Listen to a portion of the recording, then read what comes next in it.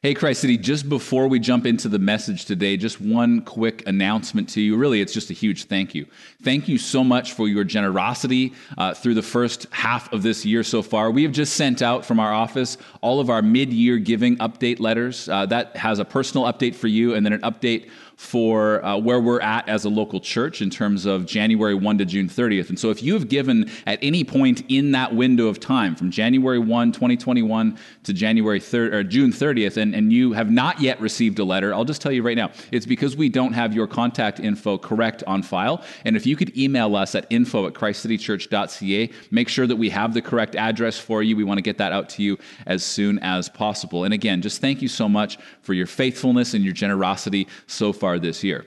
Okay, now, as you just heard read, we are going to be looking at Psalms 42 and 43 as one unit of Scripture today, and I want us to consider what the psalmist is getting at here as he talks about depression and spiritual malaise or the discontentedness in our soul, but in light of the truth of the gospel. That's what we're looking at today. We need to learn from the psalmist here how to anchor our hope in God, even in the midst of the storms of sorrow and depression that may come into our lives. I've been quite open with my own battle with depression in the past, and this text itself has been one of the main places of the meditation of my heart in those dark times. It's not meant to be testimonial today as I preach, but I don't preach about this as an outsider. I'm not here today as a theoretician. This is not a theory to me. Like many of you, Psalms 42 and 43 are all too real to my personal experience.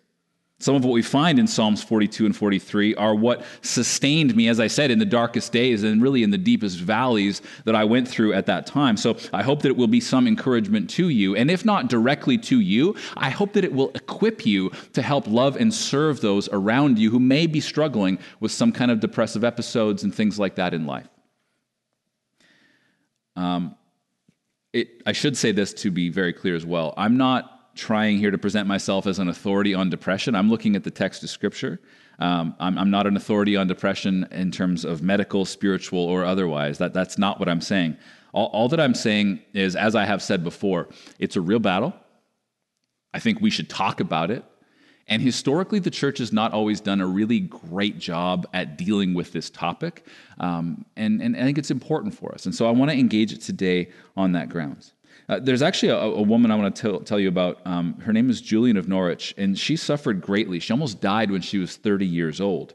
And during that time, she had a vision where God showed her something small in her hand, the size of a hazelnut. Now, she wrote this in the end of the 14th century, so that language is a little bit antiquated, but I want to read it to you. And in this, he showed me a little thing, the quantity of a hazelnut lying in the palm of my hand, as it seemed. And it was as round as any ball. I looked upon it with the eye of my understanding and thought, what may this be? And it was answered generally thus, it is all that is made. I marveled how it might last, for I thought it might suddenly have fallen to nothing for littleness. And I was answered in my understanding, it lasts and ever shall, for God loves it. And so have all things their beginning by the love of God. In this little thing, I saw three properties. Now, notice this. The first is that God made it. The second, that God loves it. And the third, that God keeps it.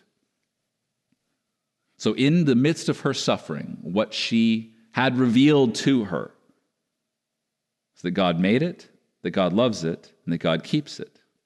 And because of what she wrote, and because of the circumstances surrounding this vision that she had, many have been comforted in their trials by the idea of a little hazelnut in the palm of their hand. I have a friend who struggled with debilitating depression for quite some time, and he carried a hazelnut in his front pocket every day for over 3 years. And when his suffering was overwhelming, he would take that hazelnut out and hold it in the palm of his hand, and he would be reminded that God made him, that God loves him, and that God keeps him. That God made him, that God loves him, and that God keeps him, even in the midst of the trials he was suffering. Christ City, God made you, God loves you, and God keeps you in the midst of any of the circumstances you're going through. And with that in mind, let's look at this text today. I want us to look at Psalms 42 and 43 in 3 sections. And at the end of each section, it's marked with a repeated refrain, a repeated idea. Each section ends with the same words. I'll show you the first one. Psalm 42, verse 5. It says, "Why are you cast down, O my soul? And why are you in turmoil within me? Hope in God, for I shall again praise him, my salvation and my God." It's this repetitive refrain that anchors the truth of what the psalmist is expressing about his circumstances and situation. We're going to look at each of these 3 sections in succession, and as an outline, you can think about it like this. He is parched, overwhelmed, and misjudged. The psalmist is parched, overwhelmed, and misjudged.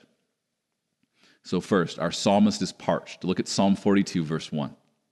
"As a deer pants for flowing streams, so pants my soul for you, O God. My soul thirsts for God, for the living God. When shall I come and appear before God?" Okay? It's verses like these that we see inscribed on little tiny gold plaques on beautifully framed pictures of the forest where there's a deer standing beside a babbling brook, a beautiful little creek, and the deer is standing there as though it just walked out of the forests of, Vancouver Island or the forests of the Lower Mainland here, and there's this beautiful idyllic scene where there's just a deer standing there as a deer pants for water.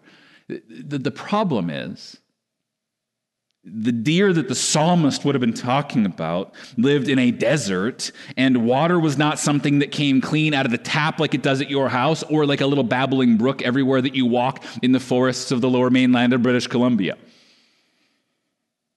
This is a cry of desperation. Put the deer in the right context if you're going to have a beautifully framed photo with this verse inscribed upon it. This is a cry for thirst in the midst of a drought. This is saying, my soul thirsts for God like a parched wild animal in the desert pants for a stream. Not like his life depends upon it, but because his life depends upon it. Verse 3 says, "My tears have been my food day and night, while they say to me all the day long, 'Where is your God?'"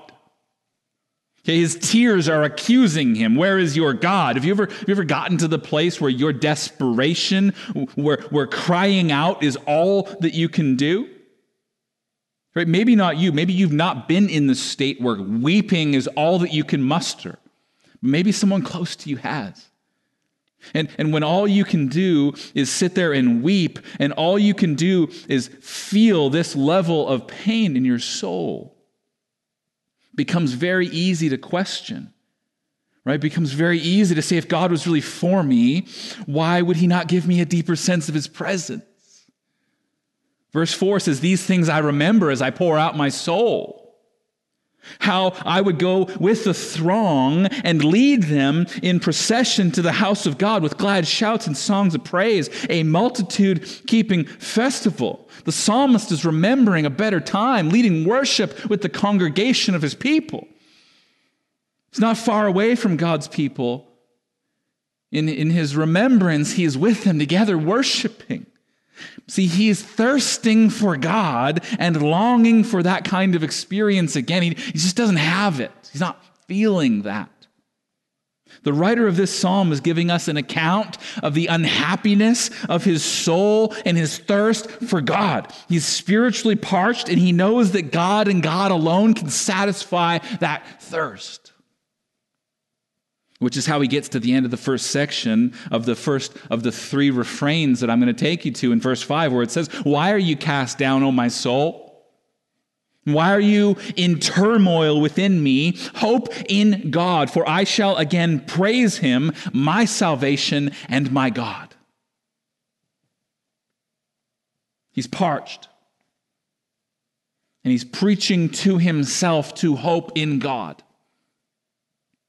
Secondly, our psalmist is overwhelmed.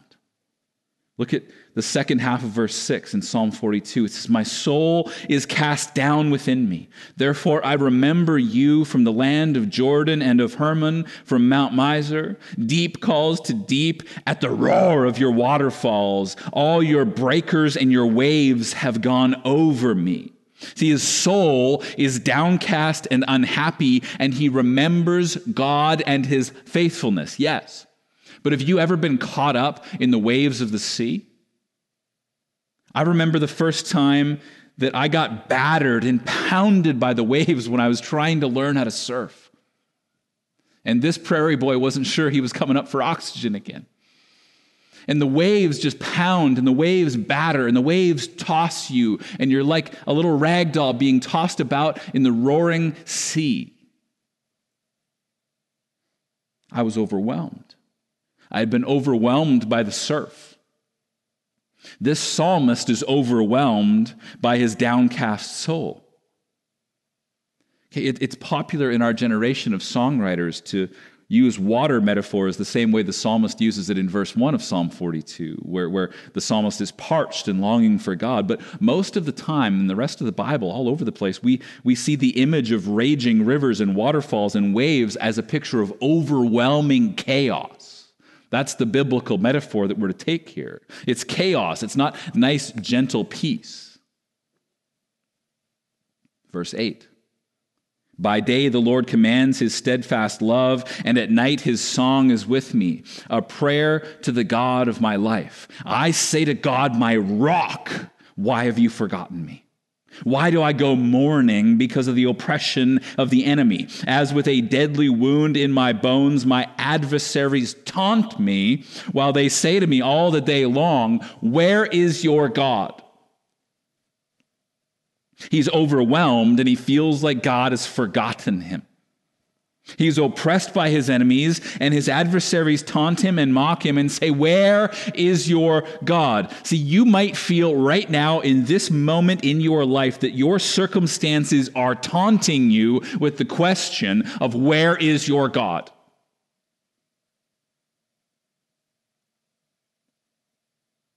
The psalmist's enemies accuse him the very same way as his tears did in the first section we looked at. His tears and his enemies say, God has forsaken you. But he comes back to the refrain.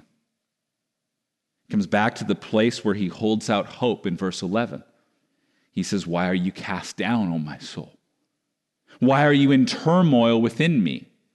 Hope in God, for I shall again praise him, my salvation and my God. Christ City, hope in God. He created you, he loves you, and he keeps you.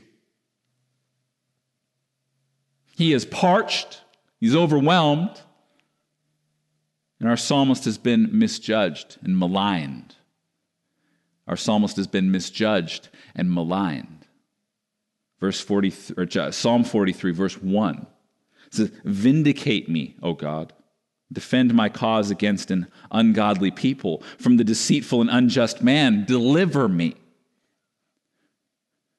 Church, what does it feel like when people falsely accuse you?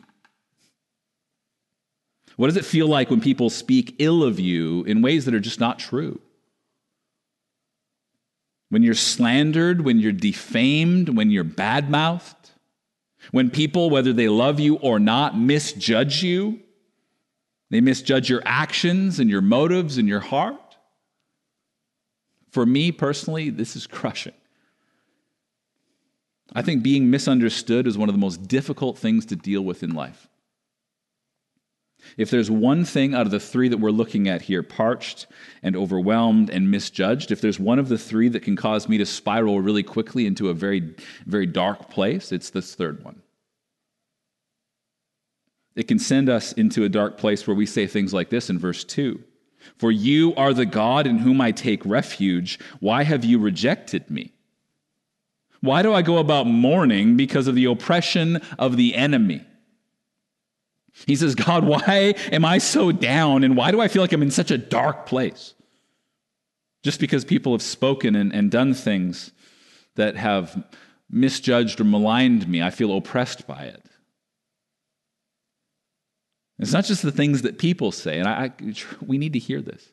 It's not just the things that people say. It's what the enemy, the devil, does with those words that are spoken over us. It's those words and those actions that come from others that are twisted and perverted by the enemy that can be used to isolate you and actually just break your heart. Okay? Nevertheless, he goes on, verse 3.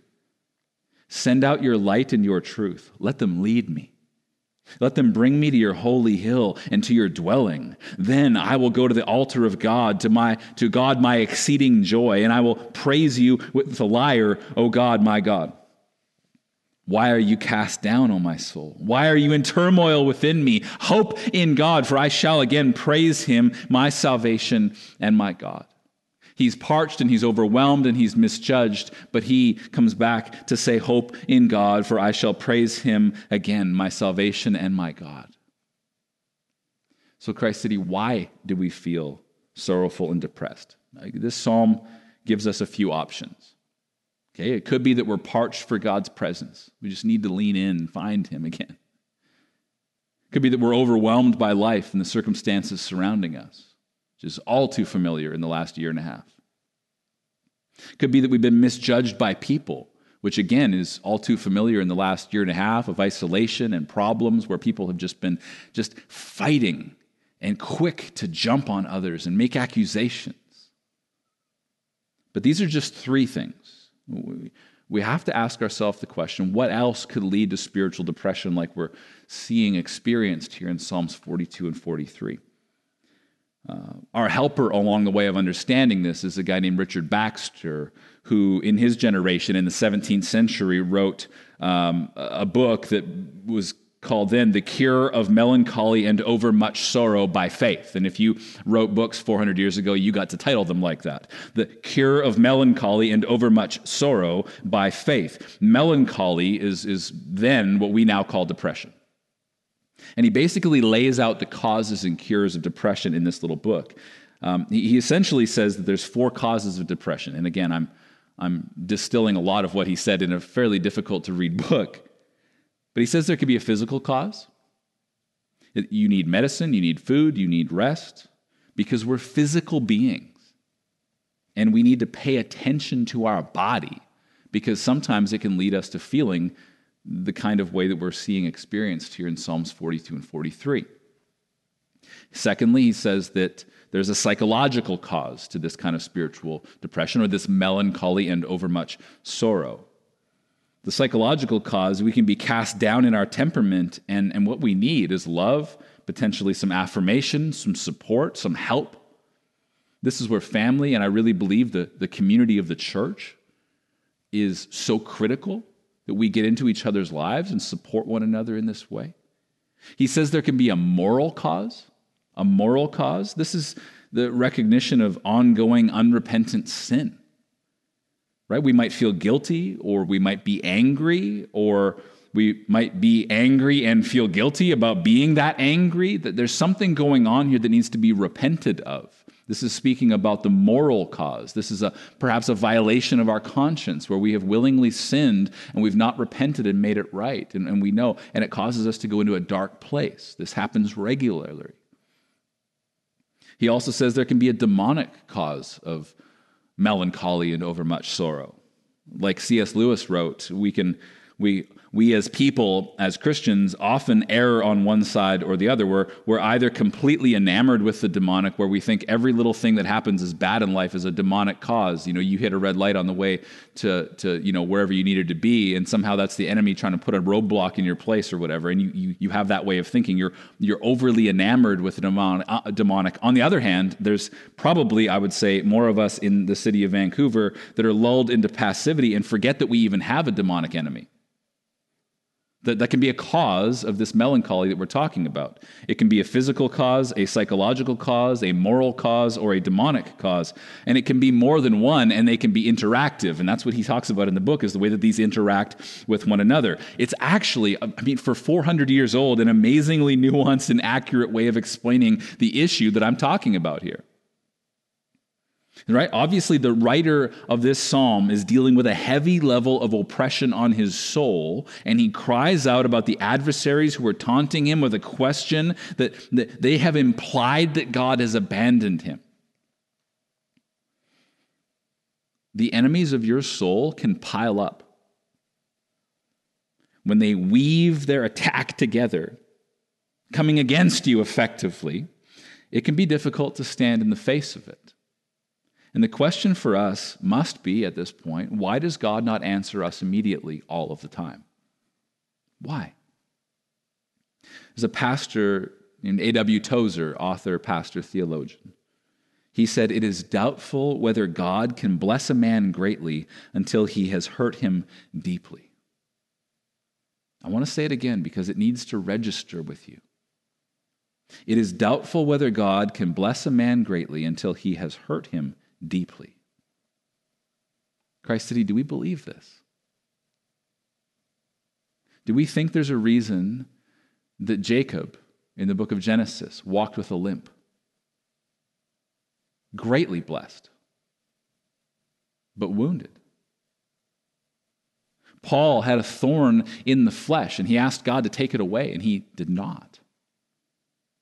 David had trial after trial after trial in his life as the king of Israel, the king of God's people. Jeremiah was a prophet who they called the weeping prophet because of the way he lamented and wept over the state of things in his life and in the life of God's people. Elijah the prophet hid alone in fear of Jezebel and a whole bunch of other people, just hid and got really down. It felt like he was the only faithful one left. Why does God not answer us immediately as we suffer? Christ City, could this be a means of God's grace to us? I just want to present it as an idea. Could it be that us being allowed to be bruised in this way, could it be a means of God's grace? God used my own seasons of depression to reveal some of the ways that I was not trusting Him and where I was allowing idols to really control the way I thought and the way I lived. I think He allowed me to go through it, knowing that it would cause me to get on my face and to trust Him and Him alone. The reason He bruises us and allows us to feel like at times He's withdrawn His presence a little bit is because He's gracious and He loves us enough not to leave us how we are. He allows us to be bruised, not broken, but bruised in a way that reveals our idolatry and our sin and reveals how badly we need to shift our gaze from the things that we are placing our hope in back to Jesus, the author and perfecter of our faith. The bruising of depression that causes us to cast aside our idols and repent of our sin and repent of our misplaced hopes, it is a bruising of love and grace from a heavenly Father who knows us best. So why not trust that His ways are higher? See, in the same way that you would experience pain, you can't selectively numb it. You can't selectively numb your pain. So what happens is, if you are trusting in something else to make you feel better, you end up numbing your emotions as well on the positive side. Sometimes your joy is hidden on the opposite side of some messy, painful sorrow, and God knows it, and He knows that it will be worth it as you process that. You can't selectively numb your pain without losing the joy that also accompanies everything we do in our lives. So when we're in this, and when we're feeling this kind of malaise or melancholy, over much sorrow or depression, whatever title you want to assign to it, when you're feeling the way this psalmist is writing, how can we begin to move out of it? Just two quick things. The first is, don't hide your emotions, and don't hide from your emotions. You need to learn how to pray your emotions. You have to take stock of how you feel, and you need to recognize that there are three things you can do with your emotions. You've heard me say this before. You can vent them, where you book some time to get together with a friend or a loved one, and you just vent how you feel. And they listen. You can vent them. You can suppress them, or you just shove them deep down back inside. You will not come out. or you can pray them. You can vent your emotions, you can suppress your emotions, or you can come before the God of the universe who loves you more than you could ever comprehend, and you can say, here's how I feel. And the Psalms give us language for that kind of prayer. Second thing I see the psalmist do here is something that I think we would do well to be mindful of. We would do well to remember. What does he do? He talks to himself about how he feels, and he talks himself into some hope and remembrance of who God is. So the question is, are you allowing yourself to talk, or are you talking to yourself? Listen to how Dr. Martin Lloyd-Jones wrote, what he said about this. Have you realized that most of your unhappiness in life is due to the fact that you are listening to yourself instead of talking to yourself? Take those thoughts that come to you the moment you wake up in the morning.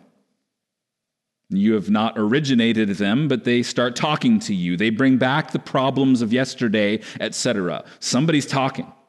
Who is talking to you? Yourself is talking to you. Now, this man's treatment in Psalm 42 was this. Instead of allowing this self to talk to him, he starts talking to himself. Why art thou cast down, all my soul? He asks. His soul had been depressing him, crushing him. So he stands up and says, self, listen for a moment, I will speak to you. And what does he say? Hope in God. For I shall again praise him, my salvation and my God. So Christ City, the question is, when we speak to ourselves, what are we saying? Do we believe the trouble of the day, or do we remind ourselves of the promises of God? Do we start to get real cranky, or do we take out a pen and paper and make a list of things we're grateful for? Because it will change the way you think. Do we drown our sorrow with God's word, or do we drown our sorrow with some other failing substitute designed to mask our pain and make ourselves feel better? We live in a generation of self-medication, and I'm just going to plead with you for a moment not to live that way. Go to God's word. Express to him in prayer how you feel. Hope in God. We need to preach to ourselves. But we need to preach the sufficiency of our Savior as it pertains to anchoring our hope. That's what we need to preach. Even in the worst moments of despair, we need to say to ourselves, hope in God, and come back to the place where we're mindful of the reality that he is sufficient to hold us in every situation. Let me close with what I think will be a very helpful way for all of us. It's helpful for me to think about all of this. You start by getting yourself out of the center and off the throne. You start by getting yourself out of the center and off of the throne, and you make sure that your central focus is a suffering and victorious Christ. You make sure that the one on the throne, the enthroned one in your life, is a suffering and victorious Christ. So when you're parched, remember the one who hung on the cross, atoning for the sin of the world. In John chapter 19, verse 28, it says that Jesus, to those gathered around him as he was being crucified on that desert hill outside of Jerusalem, they heard him say, I thirst.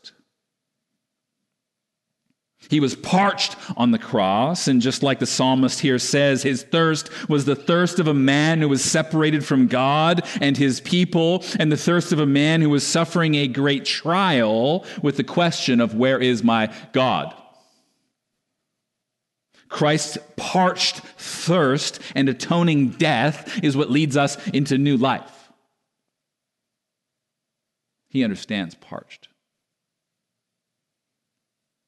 When you are overwhelmed and you feel like you are being cut off from God in the midst of the chaos of your circumstances, please remember your Savior, who in the Garden of Gethsemane said, my soul is very sorrowful, even to death.